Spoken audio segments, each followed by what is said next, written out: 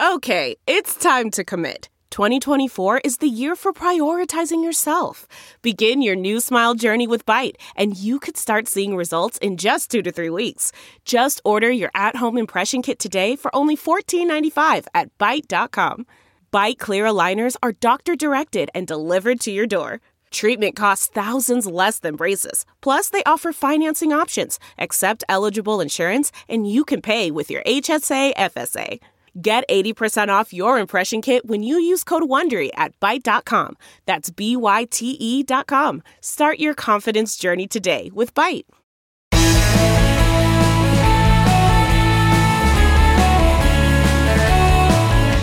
Hello, good friends. Happy holidays, and welcome to the Bill Press Pod with a very special guest today from the Biden White House. Well, I don't have to tell you, there are a million differences between Donald Trump and Joe Biden on both the personal and the political level. But here's one of the big ones. When he was running for president, Donald Trump promised to spend $1 trillion on rebuilding our infrastructure. And in 4 years, he didn't spend a dime. 4 years later, Joe Biden promised to spend $1 trillion on infrastructure, and he did. $1.2 trillion to be exact, by signing the 2021 Infrastructure Investment and Jobs Act. But signing the bill was the easy part. How to spend $1 trillion is the hard part. And to lead that effort, President Biden turned to an experienced hand, Mitch Landrieu, former mayor of New Orleans, who helped rebuild New Orleans after Hurricane Katrina. Landrieu serves as special assistant to the president in charge of the all-important job of working with all 50 states and cities large and small to decide where federal infrastructure funds are most needed and will help the most people by rebuilding older infrastructure like roads and bridges or building new ones like broadband to meet the needs of the 21st century. We're honored today to have Mayor Landrieu join us for an update. Mr. Mayor, good to talk to you, and welcome to the Bill Press Pod. Thanks for joining us. Thanks for having me, Bill. Great to be with you again. So you just celebrated 1 year anniversary of the big Infrastructure Investment and Jobs Act, which President Biden signed in November 2021. Tell us, first of all, our listeners, Mitch, what's this all about? How big is it? And, what's it cover? Well, I do want to talk about that, but I want to back up for a second because after being here for a year, besides being incredibly thankful and honored to be able to serve and thankful for the president for asking me, I supported Joe Biden for the presidency because I thought he was the right man for the time. And I'm thrilled that in looking back, this is really a great story about how a particular person met his moment. If you think about when the president was running for office, he said, look, if you elect me, I'm going to help stabilize the country. I'm going to turn us around. I'm going to get us ready for our future. I'm going to help save democracy. And I'm going to put down one of the greatest threats that America's seen in a long time. And, you look back at this after him having been underestimated, just in an unbelievable way about what he produced. And I'm just reminding people that when the president, after he got elected, he was actually facing what we now know was an active insurrection. He had a massive health emergency crisis, a massive economic downturn, and he got to work right away. And looking back on it, with the bipartisan infrastructure law being a significant part of it, they passed the American Rescue Plan, the infrastructure law, the Inflation Reduction Act, the CHIPS Act. The largest plethora of domestic policy legislation that, Bill, we've probably seen in our lifetime. Absolutely. And so I think people give that short shrift, and we talk about the infrastructure law, which I'll talk about with you in detail, but we forget that it's part of an overarching theory that the arc of the moral universe bends towards justice and building an economy from the bottom up and the middle out, which is wholly different from what we saw in the years past. So when you think about what we're doing from that perspective, it adds some sense of joy to the work that we're doing, and also a commitment to continue to do that.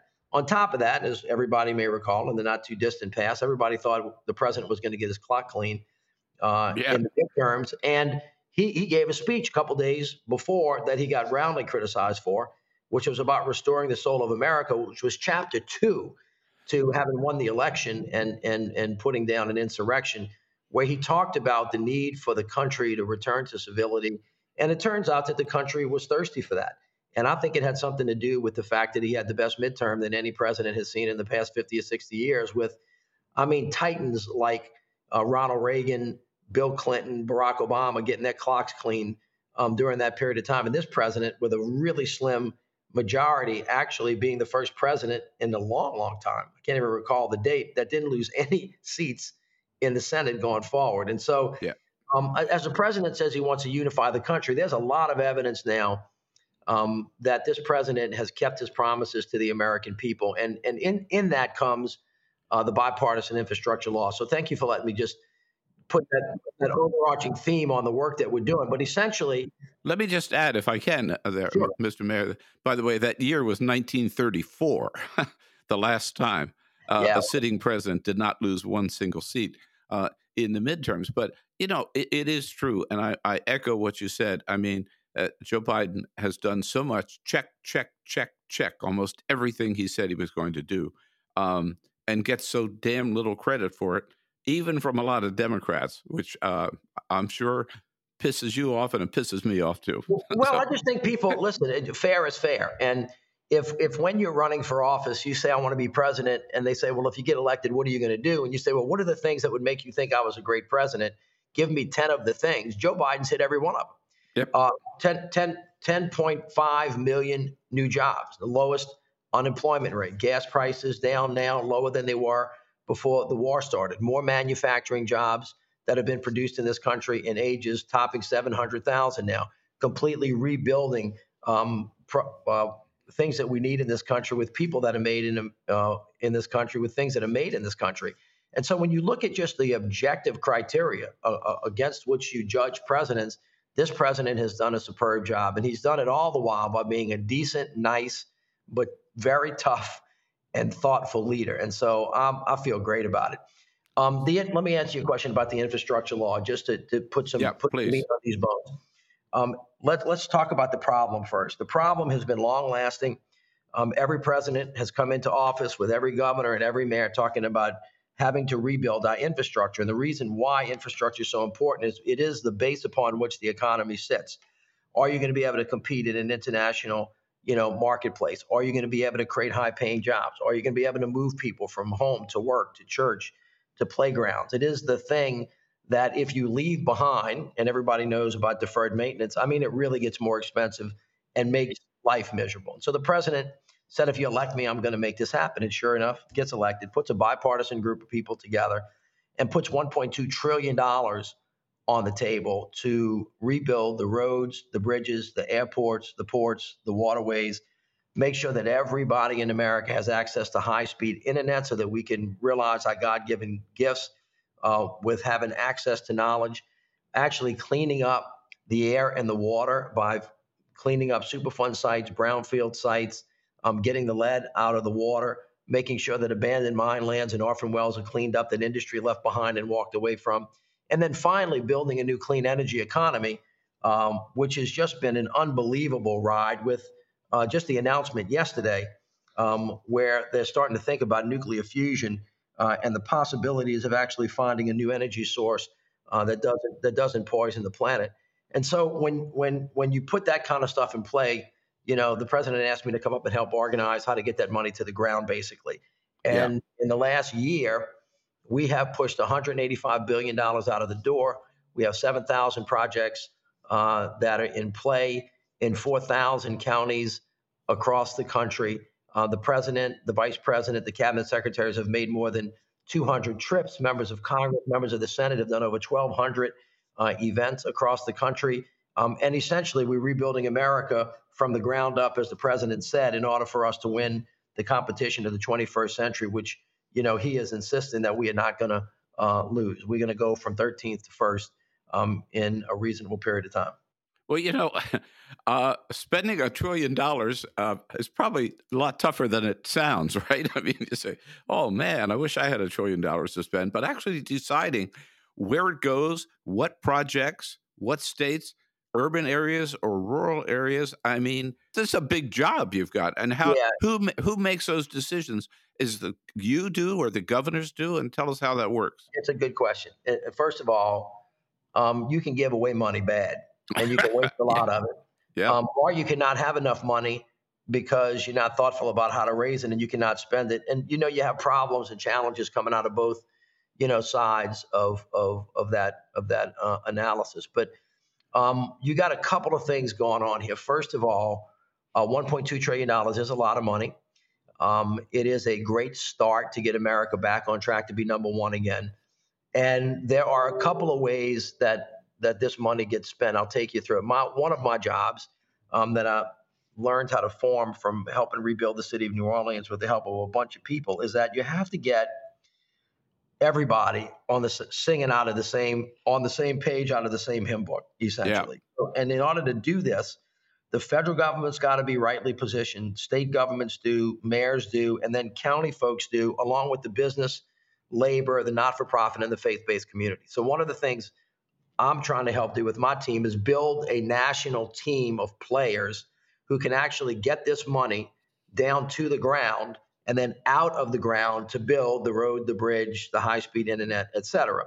Now, to do that, it really requires a tremendous amount of work, which I call building the mousetrap.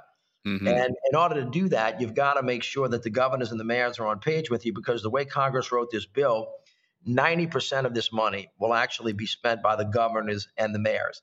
And it requires them to work together as well. So one of the ways that I thought would be helpful to do that is to get the governors to have themselves appoint an infrastructure coordinator whose job it is to coordinate all of the state agencies.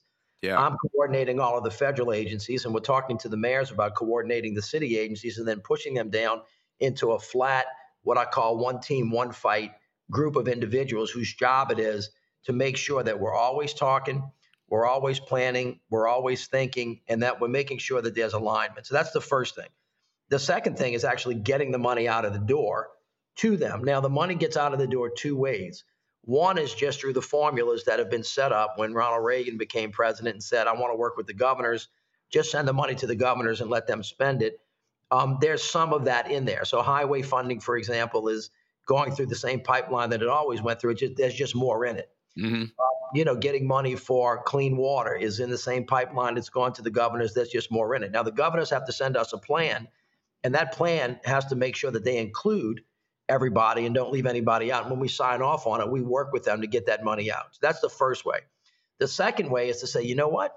Why don't we create a competition in the country and let governors and mayors and county executives and tribal leaders and communities come to us and say, hey, we think we have a better idea on how to build a road, or a better idea on how to lay high-speed internet, or a better idea how to put down EV charging stations. And then you win the competition. So there's money that goes out that way too. And of course, all of these decisions on the competitive stuff are made by the secretaries themselves. Our office, the White House, doesn't make those decisions. And so we have 14 cabinet secretaries that are part of this effort, 7 of them primarily, Department of Transportation, Secretary Buttigieg and his team, Gina Raimondo out of Commerce, Tom Vilsack out of Agriculture, Deb Haaland out of Interior, Jenny Granholm out of Energy, and a host of other people that have small pieces of this. We're working directly with lots of folks on Puerto Rico and, of course, the territories.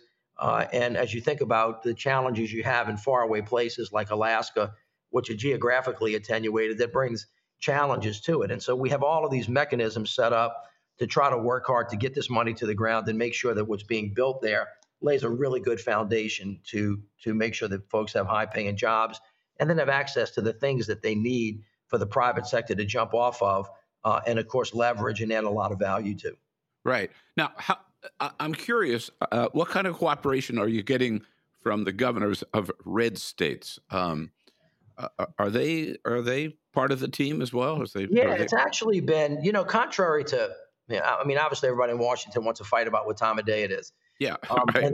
And that's the natural instinct in this city. But honestly, I have found nothing but complete cooperation from all of the governors. I have personally spoken to every one of the governors.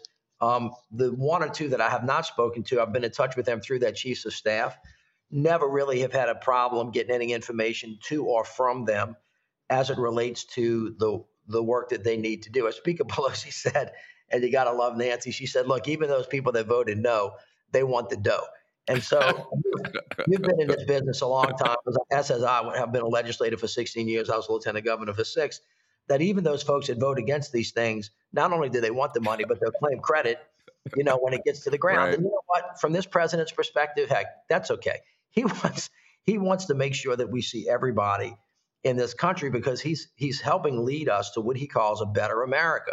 A better America is a unified America. A better America is a America that thinks that diversity is a strength, not a weakness, where we basically make sure that white and black and brown and every color of the rainbow, rural, urban, white, rich, poor, everybody's got a shot at everything. Openness, inclusiveness. That's what builds a better America. He thinks that, thinking about climate and making sure that we build back stronger and better because we know what the challenges are coming our way, whether it's hurricanes or tornadoes or wildfires or drought. We've got to build back smarter and stronger. That builds a better America.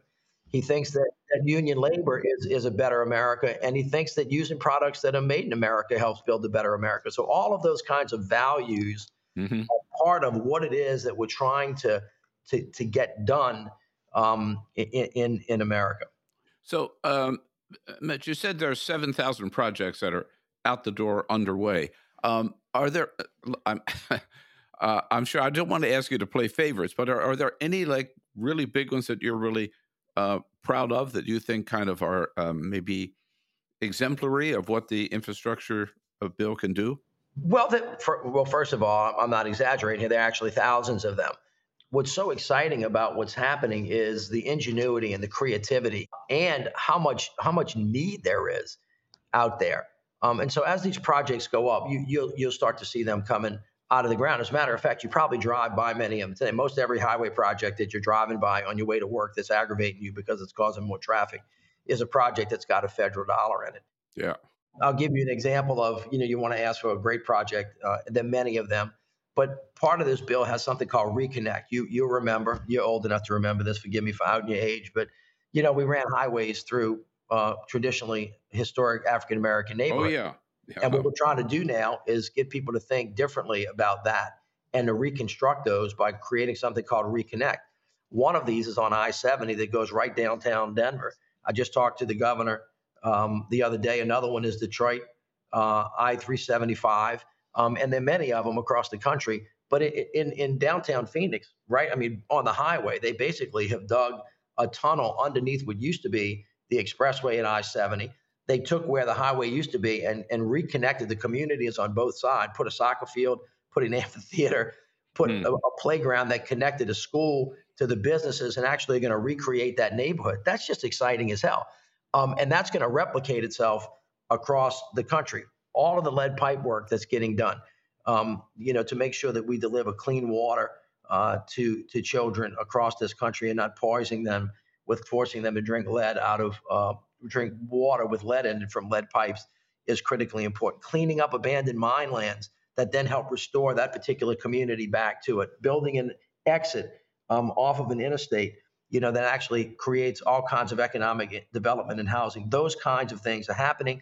Cleaning up the Great Lakes. I mean, just taking people back to the water that basically created another quality of life. And then finally, just the kind of the hardcore, getting the ports and the locks moving in the right direction to make sure that we're moving stuff on more barges and taking it off of trains and taking it off of trucks, reducing the climate footprint. All of that's happening as we speak in itty-bitty points across the whole country, which is going to turn into a tsunami of economic growth and activity. And then finally, you see this every day now on the creation of a new clean economy, where the president has said, when we do this, we're going to create incredible new infrastructure. The private sector has responded magnificently.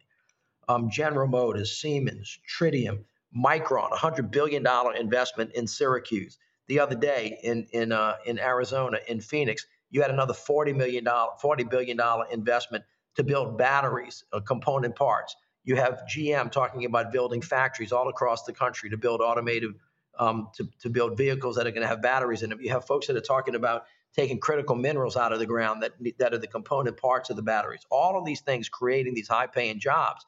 So that's when the president says when he hears climate now, what he hears is jobs. He's 100% right. not just about the air and the water, but jobs and high-paying jobs that are going to build generational wealth for people across the country.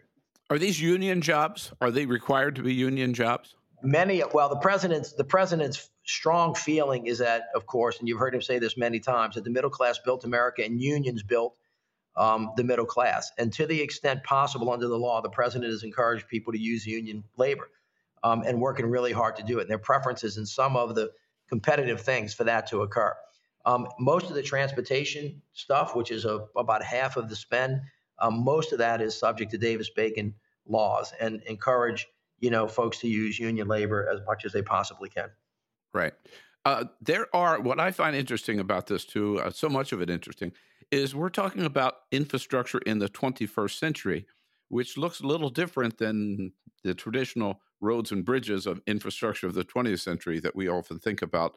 I want to ask you about a couple of those, Mayor Landrieu, but let's take a quick break just to make sure we take care of our sponsors here. You know what that's like here on the Bill Press Pod, and then we'll be right back and pick up there. And today's podcast brought to you by the Laborers International Union of North America, or LIUNA, L-I-U-N-A. The good members of LIUNA, over 500,000 strong. They're the backbone of the labor unions in this country, doing construction work, building new schools, roads and highways, water and sewer system treatment plants. In the energy field, building solar panels and wind turbines and old-fashioned pipelines. And in the public sector, some 70,000 members of the Laborers Union, supporting working families, providing good jobs and good benefits for working families in America. We salute the members of LIUNA and their president, President Terry O'Sullivan. Thank them for their support of the Bill Press Pod.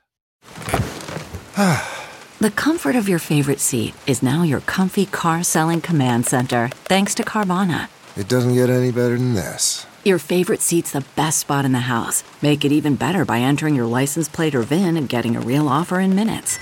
There really is no place like home. And speaking of home, Carvana will pick up your car from yours after you finalize your offer. Visit Carvana.com or download the app and sell your car from your comfy place. Delve into the shadows of the mind with Sleeping Dogs, a gripping murder mystery starring Academy Award winner Russell Crowe. Now available on digital. Crowe portrays an ex-homicide detective unraveling a brutal murder he can't recall. Uncovering secrets from his past, he learns a chilling truth. It's best to let sleeping dogs lie. Visit sleepingdogsmovie.com/Wondery to watch Sleeping Dogs, now on digital. That's sleepingdogsmovie.com/Wondery. CarMax is putting peace of mind back in car shopping by putting you in the driver's seat to find a ride that's right for you. Because at CarMax, we believe you shouldn't just settle for a car. You should love your car. That's why every car we sell is CarMax certified quality, so you can be sure with upfront pricing that's the same for every customer. So don't settle. Find love at first drive and start shopping now at CarMax.com. CarMax, the way car buying should be.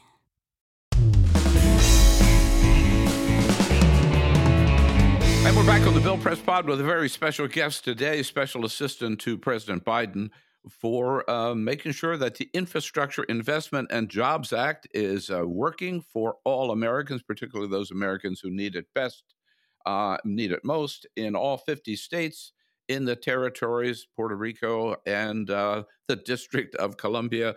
We're talking about Mitch Landrieu, former mayor of New Orleans. Welcome back, Mr. Mayor. So let me ask you about the 21st century infrastructure. Let's start with broadband. This is, relatively new, but as important as roads and bridges, right? Well, no question about it. Listen, access to knowledge is the great equalizer, and the president wants to level the playing field. People who didn't understand this before COVID clearly understand it now. The world changed dramatically. Technology has been an essential part of our life. And if you're a kid sitting in the lower Ninth Ward in New Orleans, or you're in the hollows of Kentucky, or you're sitting on a tribal land, in New Mexico, or you're in Alaska, and you don't have access to high-speed internet, you are SOL. There's no way that you're going to compete And the same thing is true here in rural America. We've seen so many people that have left rural America to go to places where they think they can make a greater living. If you just think about this, how incredible this and wonderful this is. If everybody has access to the whole world from wherever they are, that changes a lot of decisions people are making and the choices folks have had to make in the past about living with people they love and going to a place where they can work. Think about removing that conflict from people. And of course, the president said, I want to make that happen, that no little girl ought to be able to sit in the back of a mama's car outside of McDonald's parking lot because she has to do her homework by stealing internet from a fast food restaurant. That's just an insane thing in the United States of America. So there's a substantial amount of money, $60 billion or so, in this bill to make sure that we make sure everybody's got access to knowledge. Now, again, just in terms of the execution of this thing, there are 7 federal agencies that are implicated in this, and those agencies are now coordinating every day up here so that we can then go to the governors and say, look, you've got to give me a plan, give us, the federal government, a plan. Once we sign off on that plan, we're going to send each of them $100 million as just a beginning to actually start A, laying fiber optic cable, and then B, if there is fiber optic cable and then there are people there that can't afford it, working with the internet service providers to provide fairly inexpensive service that the federal government will also give a credit for, which essentially means it functionally costs nothing for people that are living 200% below the poverty level. And if people want to have access to this, all they have to do is go to getinternet.gov, and you can sign up for it. This is like the earned income tax credit. It's just easy breezy. And if you do that and you're 200% or below the poverty level, you basically are going to get 100 megabytes per second for nothing per month. So we've got 40 million people that are eligible for this. We have now signed up about 6 million in the last year or so. And every day we're pushing this information out so people can have access to it. The one aspect of the bill that I hear maybe the most complaints about is setting up EV charging stations along the nation's highways. Why is that so important? Well, think about this. We are moving from the combustion engine into battery-operated vehicles. You have to get from there to where you're going. And one of the things that concerns people about new battery-operated vehicles is where am I going to plug in? Right. Because everybody's used to just pulling over at the gas station and fueling up and then hitting the road. So that entire infrastructure needs to be changed. Now, this is both a public sector thing and a private sector. But on the public sector side, there's money in this bill to actually get a plan from each governor to cumulatively lay down 500,000 electrical vehicle charging stations along public right-of-ways. So again, we're asking each of the governors in the country to give us a plan. We want to make sure that they include everybody. When they do that, we will start sending them money to start putting that down. In the meantime, you have private sector companies. GM announced the other day they're going to do 1 million of these, right? Every automaker in the world, as you know, if they want to sell vehicles, they're going to have to start putting these up too. And these EV charging stations on the public side will be every 50 miles on the highway. So eventually, we're going to have a private and a public network of EV charging stations, which are all interoperable so that you don't have range anxiety. It's going to take us a bit of time to get there, but at some point in time, most people in this country are going to be driving electric vehicles. The batteries are going to get better. They're going to get faster. They're going to last longer. They're going to be quicker to charge. And by the way, for all my buddies in the rural area, I have a prediction for you. That Ford F-150, or the GM, pickup truck that you're driving, all you folks are going to be driving these beautiful high-powered things that are going to tow a boat, take you hunting, go everywhere and do everything that you want to do in the rural areas. And I think rural America is going to own, have more, if not more, at least as many as they do in urban settings in the not too distant future. Right. And a big aspect of this, you touched on it earlier, I just want to come back 1 second on it, is clean energy. Right, this is renewable energy, this is clean energy. That's a big focus of the Infrastructure Act. Well, I think that people have seen the future. Climate is an existential crisis. Everybody knows that, if we're putting dirty stuff in the air and we're heating the environment, it's causing a lot of catastrophic, consequences. I'm from Louisiana, as you know, and Katrina, Rita, Ike, Gustav, BP oil spill, it goes on and on and on. And right now, if you just look across America without being fatalistic about it, we're having a massive drought problem in the West. You've got tornadoes, you've got hurricanes, you've got the whole 9 yards. And so we have to move into a space where we're producing cleaner energy, which is why this announcement yesterday about this breakthrough in nuclear fusion is so exciting. But before we even get to that point, you've got to figure out a way to generate energy through new sources. And so this bill, in partnership with the Inflation Reduction Act, which besides reducing healthcare costs and prescription drugs for seniors, actually is a major investment on top of the infrastructure law in creating clean energy. And so we have money in this bill to help create what they call hydrogen hubs, which are research places in partnership with the private sector where we can do a lot of work. We have funds for direct air capture. We have funds for improved transmission. We have funds in here for grid resilience to make sure that the electric grids in this country are fortified and sustained so we don't lose electricity. There are funds in the bill to incentivize wind and solar, and then, of course, energy efficiency to help work with the private sector, not against the private sector, to get us there sooner rather than later, because we've got to hit those marks or we're going to be in a really difficult situation. And, I've been around long enough to know that when you try to fight against Mother Nature, it doesn't turn out as well than when you're trying to work with her, just as a general rule. Yeah, exactly. Well, you sure have a tiger by the tail, Mr. Landrieu, for sure. And I find it remarkable that, remember, when President Obama passed the big stimulus in his first year of his term, who did he put in charge to make sure the stimulus money went out in the right way? It was Joe Biden, right? Yeah, so, well, he's reminded me of that a couple of times.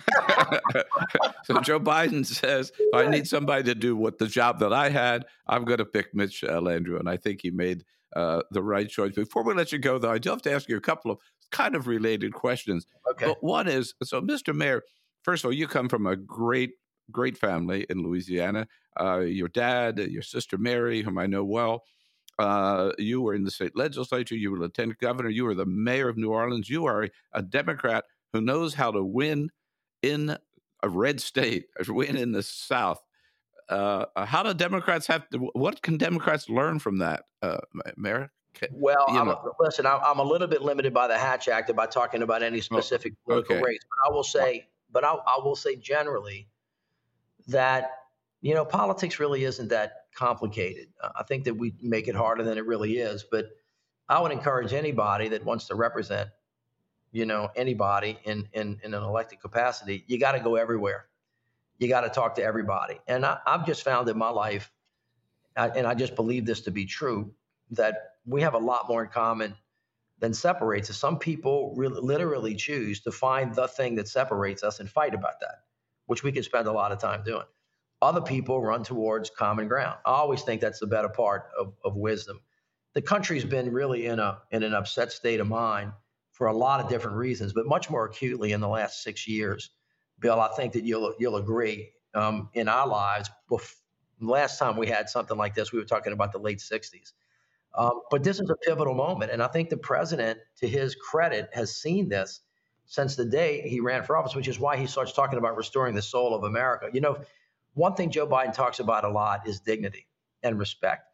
And you have heard him say, much to the chagrin of some of the folks in the Democratic Party, my friend Mitch McConnell. So why would you call Mitch McConnell your friend? Because I think that he can separate, as do smart grown-up people who actually are responsible for getting stuff done, that you can actually be friends and respect somebody that you disagree with, and disagree with them in an agreeable fashion, because that's essentially what the genius of the modern American system is about. It's just when people think they got to burn somebody else's houses down that disagrees with them about what time of day it is that we get into the kind of difficulty that we've seen in the last couple of years. And I think he wants to restore that decency, understanding that in America, it's a pluralistic society. It's diverse. We're going to have lots of differences of opinion, but you got to stay within the constitutional guardrail. So I would just say to everybody on the left or the right, if you want to win, go talk to everybody. Mm-hmm.